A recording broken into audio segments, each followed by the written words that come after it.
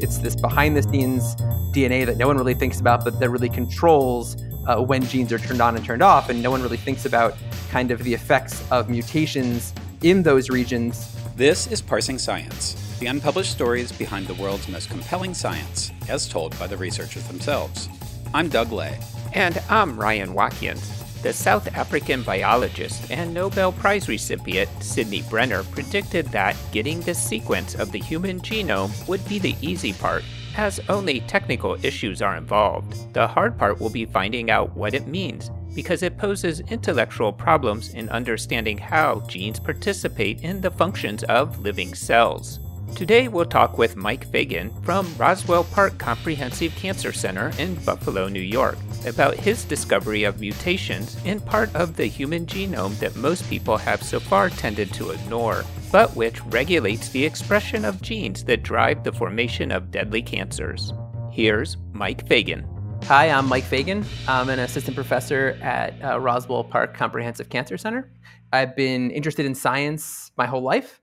I don't really know why. It's just, I guess, one thing that I was good at in school, and I've always enjoyed it. And so one day in high school, I decided that I wanted to study pharmacology, and that's what I did. So I don't know why that was my choice, but I've always been interested in diseases. I thought for a while I wanted to be an MD, but decided I like research more based on some research experiences I had. And all the work I do is really trying to understand cancer with the goal of trying to find new drug targets to hopefully one day help somebody out there. Even when diagnosed early, the 5-year survival rate of pancreatic cancer is only 20%, and when it's not, this figure drops to just 5%. Ryan and I started our conversation by asking Mike what makes this form of cancer so deadly. It's lethal for a few reasons. One of the reasons is because it's usually diagnosed at a very, very late stage. The pancreas is deep inside you. It's not one of these things that you can kind of feel a tumor or see it like you can with skin cancer, you can feel with breast cancer. And so it's hard to diagnose. And when patients finally get diagnosed with pancreatic cancer, it's generally highly advanced at that stage because the tumor is very large or is already metastasized and it has already started to impact global function of the body or some other organ that's critical. One of the other reasons it's incredibly hard to treat is because, when we think of a tumor, I used to just think of it as a ball of cells, but it's not that at all. It's that tumor cells make up a certain percentage of the tumor, but then there are lots of other cells, like cells in the immune system, who might be pro-tumorigenic or anti-tumorigenic. So in the pancreas, it turns out that the stroma, all this other stuff, can make up like 90% of the tumor. And the tumors also don't have a lot of blood vessels that go through them. And so getting a drug to the tumor cells through all that stuff is extremely difficult. So even when you can treat it with chemotherapy, it's very, very hard to treat, and it comes back pretty quickly. And so immunotherapies right now don't work very well. They're working well in a lot of other cancers. They don't work well in pancreatic cancer because it turns out that the microenvironment of pancreatic cancer is extremely immunosuppressive.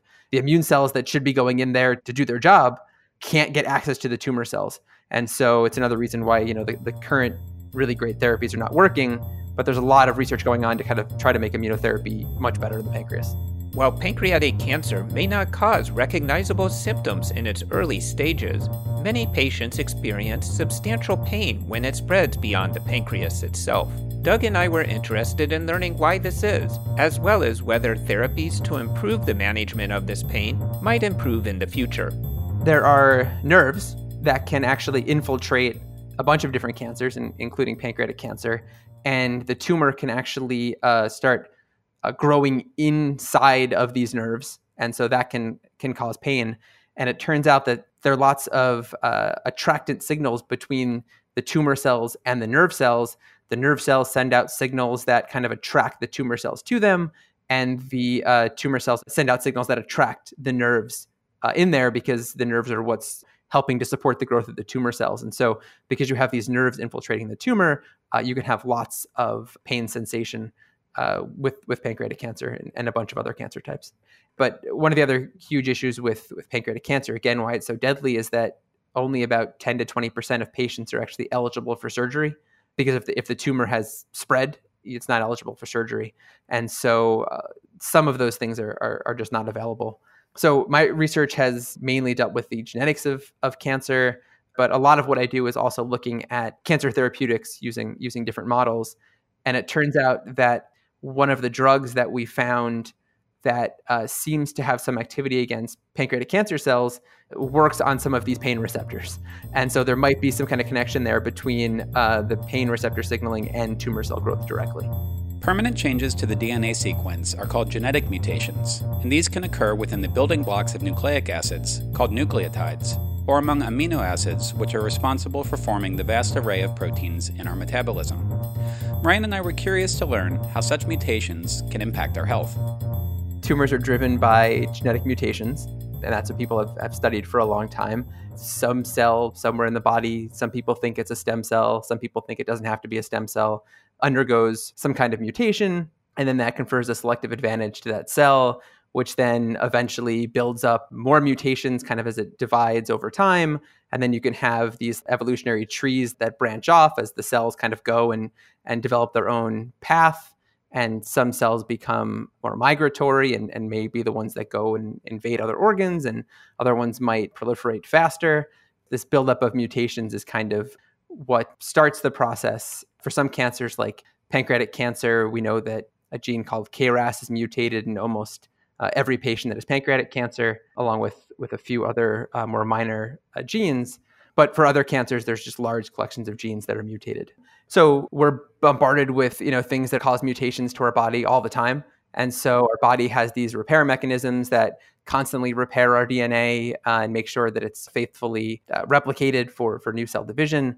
But there are tons of genetic changes that don't get repaired and just have these mistakes that are made, but they have no impact on either the amino acid that's made, if it's a mutation that can change the nucleotide, but it doesn't necessarily change the amino acid. Then even if you have an amino acid that changes, it can be an amino acid that's somewhere in the protein that really has no impact on function whatsoever. So I'd say only a small minority of mutations actually have any impact at all. The process by which the genetic makeup of a cell, called a genotype, gets interpreted into an observable trait, or phenotype, is known as gene expression. Given that Mike and his team identified mutations at sites related to the expression of neighboring genes, we asked him to describe how this process works, particularly when cells interact through the tissues between them in an area called the epithelium. Gene expression is just the amount of protein that is produced by a cell. So you have your DNA, which codes for RNA. The RNA is then turned into protein. And so this process of the DNA being transcribed to make RNA and then making a certain amount of protein, that's what we call gene expression. Tumor cells can have drastically different gene expression profiles in terms of the specific genes that are turned on in a tumor cell or turned off in a tumor cell. And they can have different genes that are turned on and off. And then the levels of those genes can be drastically different between normal and tumor cells. And you can also see these changes in gene expression between different normal cell types in the body. And so gene expression, just has to deal with the amount of mRNA that's made, the amount of protein that's available in the cell to do any kind of function. And cell adhesion is the property that keeps cells attached to each other, which is critically important for epithelial cells that need to maintain their barrier function and also keep them attached to the basement membrane so they don't just kind of go crawling off wherever they want. So cells really need to stick to each other. And a lot of tumor cells kind of lose or alter their cell adhesive properties so they can break out of the epithelium and invade and metastasize. So a lot of what cancer cells do is hijack normal cell biological processes for kind of these nefarious ends, I guess. And so they use the normal things that are there. And so there's this normal pathway of axon guidance, which is how axons move through the body during development to get to the places that axons need to get to. And cancer cells can use these same pathways to invade and migrate through the microenvironment. Transcription is the first step of gene expression. Through transcription, segments of DNA are copied into RNA using nucleotides as a complementary language. Mike likens this process to a Broadway production, in which genes and the proteins they encode are the actors, with the backstage crew as the non-coding regulatory elements of the DNA. If the actors are the proteins that are kind of going around and doing the function, the stagehands are the non-coding elements that are telling them when to go on stage and come off stage and how many actors should be on stage at any given time. and things like that. The non-coding elements are just pieces of DNA that determine how much of a specific protein is going to be made at any given time. This happens because lots of different proteins called transcription factors can bind to certain DNA elements that then turn on the transcription of the genes that are near them. This is really simplified because you can have lots of other DNA elements that are kind of far away from the genes that they regulate. But for our paper, we really focused on the ones that were nearby. So kind of the way we thought of it was it's this behind the scenes DNA that no one really thinks about, but that really controls when genes are turned on and turned off. And no one really thinks about kind of the effects of mutations in those regions and what happens if, like a stagehand breaks their arm and can't go on that day or something. How does that affect the ability of the actors to get on stage and do what they're supposed to do properly? So essentially the difference between the coding and the non-coding space is that the coding region of the DNA are the specific regions of the DNA that actually make up the proteins, the exons, the things that make up the proteins that we know of. And that only makes up 2% of the genome. The non-coding space are the other 98% of the genome that we really don't know exactly most of its function is. There's lots of repetitive elements, but a lot of what it does is kind of control the motion of when genes are turned on and turned off. Since the 1970s, some scientists have speculated that non-coding genes serve no genetic function, and so have dubbed them junk DNA. In fact, though, the purpose of many of these non-coding elements has yet to be examined at all. So Doug and I wondered what led Mike and his team to explore these non-coding regions of the genome, as well as what is known about their potential roles in gene expression. We'll hear what Mike had to say about this question after this short break. This episode is sponsored by We Share Science.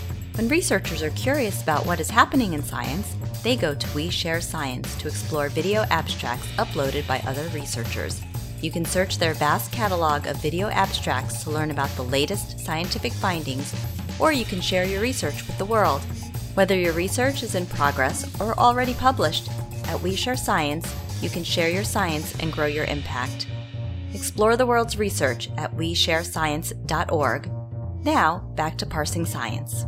When we left off, Mike was about to explain why he and his team chose to examine so-called junk DNA, as well as what's known about their roles in gene expression. When I was putting this paper together and giving a presentation on this, I was looking at my cell biology textbook from 15 years ago, and it still had the statement from some pretty impressive biologist that most of the DNA in our genome is junk and we don't know what it does. But what we think is that these non-coding mutations are things that help the cancer along, but are probably not the thing that are starting the cancer down its path. And so because DNA is not just a long string, it's condensed very, very tightly and wrapped tightly. Lots of people are trying to understand how this folding happens on lots of different levels. And because that wrapping of DNA is not random, it turns out that you have these promoter elements that's generally considered to be hundreds to a couple of thousand base pairs very, very close to a gene. So if you're within, 2,000 base pairs from a gene, we consider that to be about the size of a promoter element. And that's where, a lot of these transcription factors are binding and a lot of the other things that are turning on and turning off genes are. But DNA can also make these huge loops. And you can have these enhancer elements that are thousands of base pairs away that are kind of brought in close proximity because of the way that DNA loops. We focused on those promoter regions, but other people have focused on the enhancer regions. There are also other DNA elements called insulators, which insulate one region of the genome from another, even if they're very, very close. And they can kind of stop interactions between two regions that might be close by each other. Promoters are the regions of DNA that initiate the chemical bond between nearby genes. They help ensure that those genes are expressed correctly via proteins known as transcription factors that control the rate at which genetic information from DNA is copied to RNA. Here, Mike describes how he and his team sequenced the entire genome from over 300 patients with pancreatic cancer in order to identify promoters which may be related to mutations in the non-coding components of DNA. So one of the things that I thought about was, well, how are genes turned on? And that you have these promoter regions and these enhancers that control when genes are turned on and off.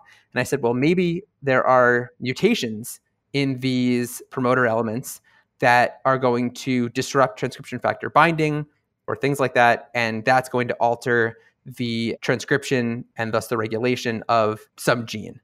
And so at the time, there had been 2 papers published in Science back to back showing that in melanoma, there is a collection of 2 non-coding mutations in the promoter of a gene called TERT, which is incredibly important for melanoma and a few other cancers. And so these non-coding mutations create a new transcription factor binding site, which gives the ability of this TERT gene to be more highly active, and this promotes tumorigenesis. And so I said, I wonder if these non-coding mutations are regulating lots of other genes besides TERT. How can we go about and think about this? And so I started thinking about this and looking at a bunch of different algorithms that were out there that people have used to look at non-coding mutations in different contexts. And a few papers had come out right around that time showing that if you group all cancers together and look for these non-coding mutations, you find TERT over and over again, and you find a couple of other things that kind of pop out. And so on a large scale, we knew that TERT was important, or the TERT promoter was important, and a few other promoters were important, but no one had ever done an in-depth look at one cancer type, because you really needed lots and lots of patients to be able to kind of look in depth at one cancer type, because at the time there weren't a lot of tumors that had lots of whole genome sequence data available, which is really what you need to do this, because you need the whole genome sequence to look at the promoters and the other non-coding space. To analyze genetic commonalities among these patients, Mike and his team developed computational tools to identify and prioritize mutations. The algorithm they programmed, called Gecko, looks through the genome to identify mutations in the non-coding regulatory elements of genes, as Mike explains next.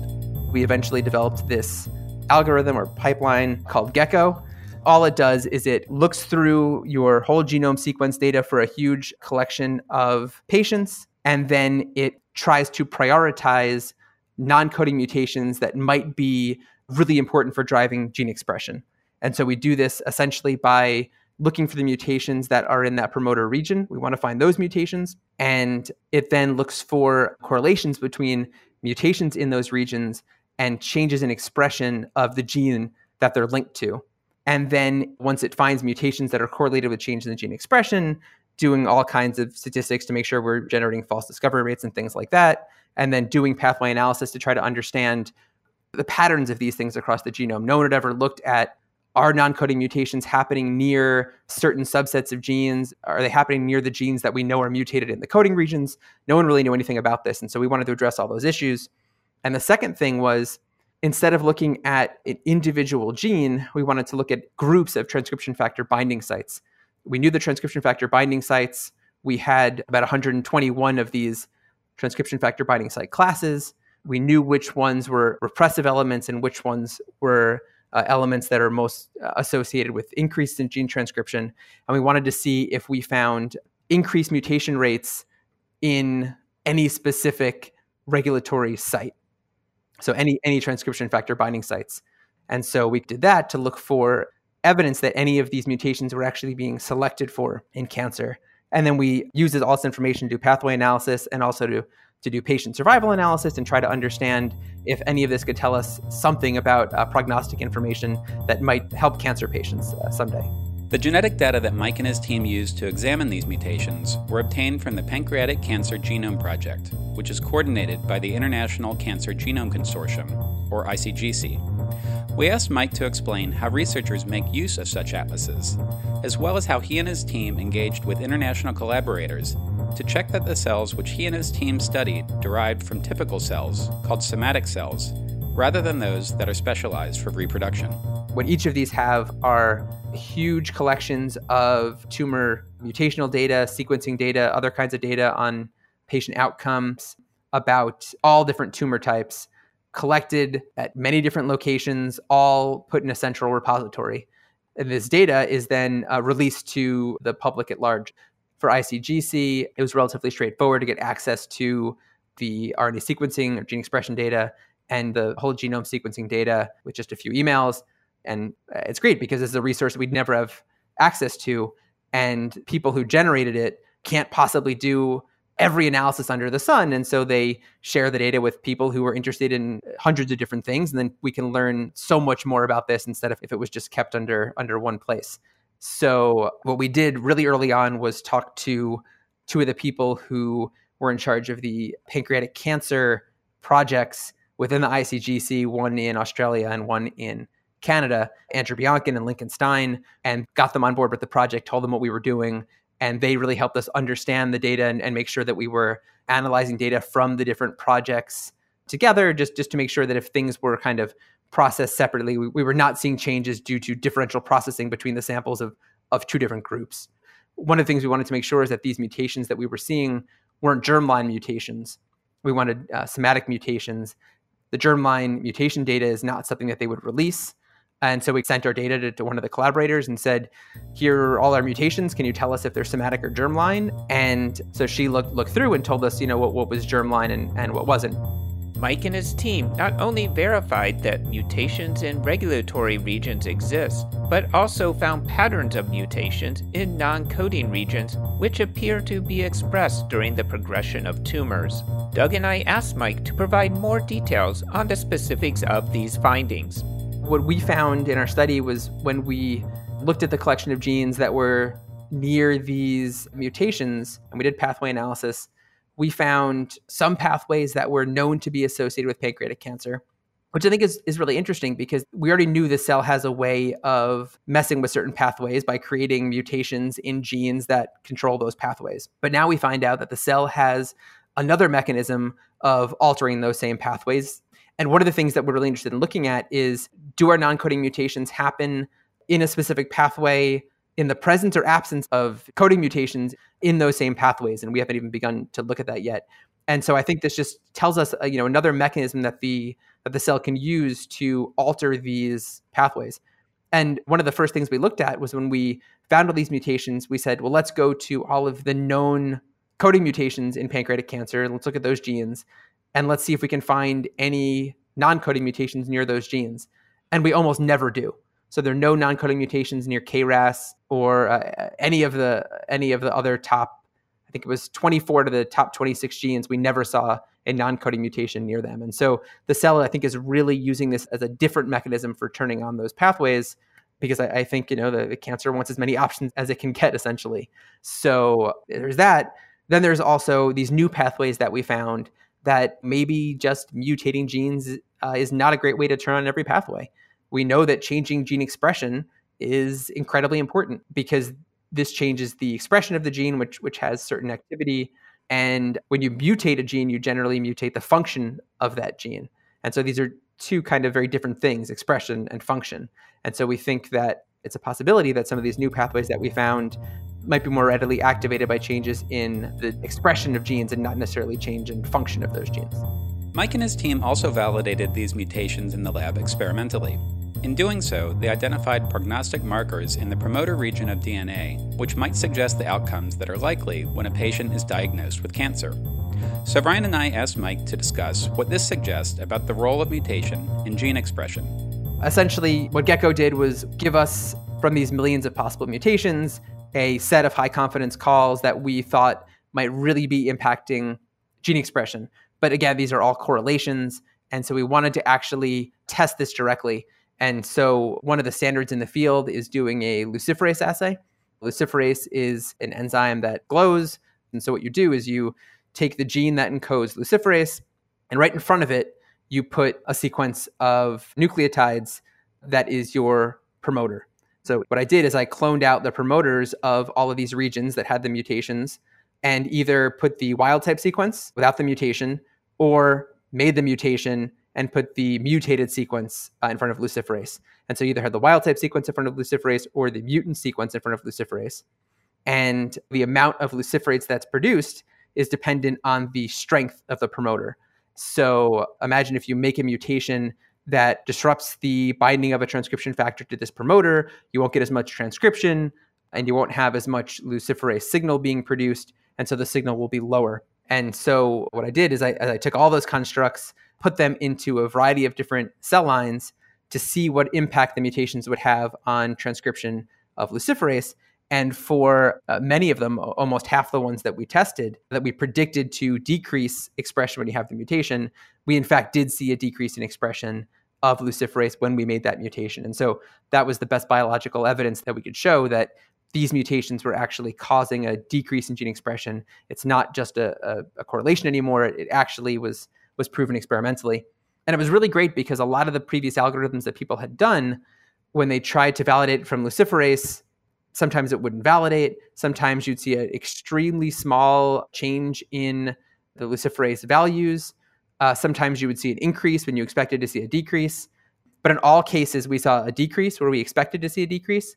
And the only time we saw an increase in luciferase upon a mutation was the one time that we expected to see an increase in expression. This really told us that we were looking at something real and not just some kind of correlation between the mutations and gene expression. Lastly, we asked Mike what he hopes that his study will contribute to cancer research in the future. One of the things that I think is kind of tied to my research now is the importance of gene expression in cancer. I think it's incredibly important, but I think if you talk to anybody about, what's important in cancer, they say mutations, mutations, mutations. That's all anyone cares about. And it's true. Without mutations, you're not going to have cancer, probably. I mean, there's some cancers that are caused by translocations, but fine, those are like mutations.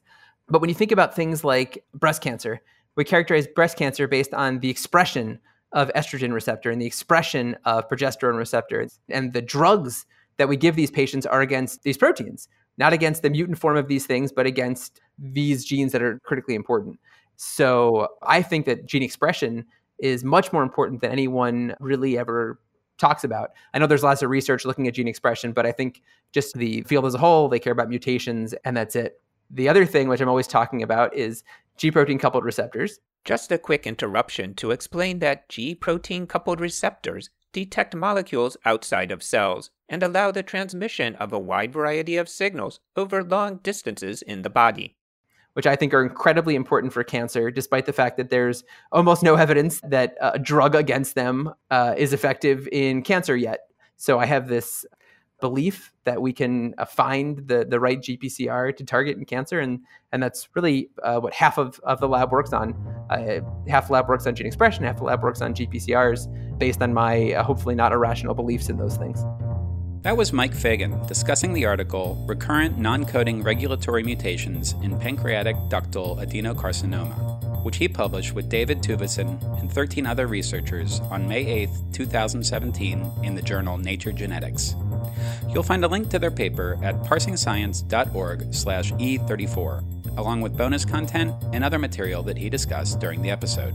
Next time on Parsing Science, we'll be joined by Jean-Francois Gauvin from Laval University in Quebec City. He'll talk with us about a set of toys developed to teach quantum mechanics in the 1960s, which arrived, without explanation, on his desk at Harvard University's collection of historical scientific instruments in 2014. That thing was so strange. Those toys, those cubes were so strange, were so different than anything else we had in the collection that I just said I have to understand how they work. We hope that you'll join us again.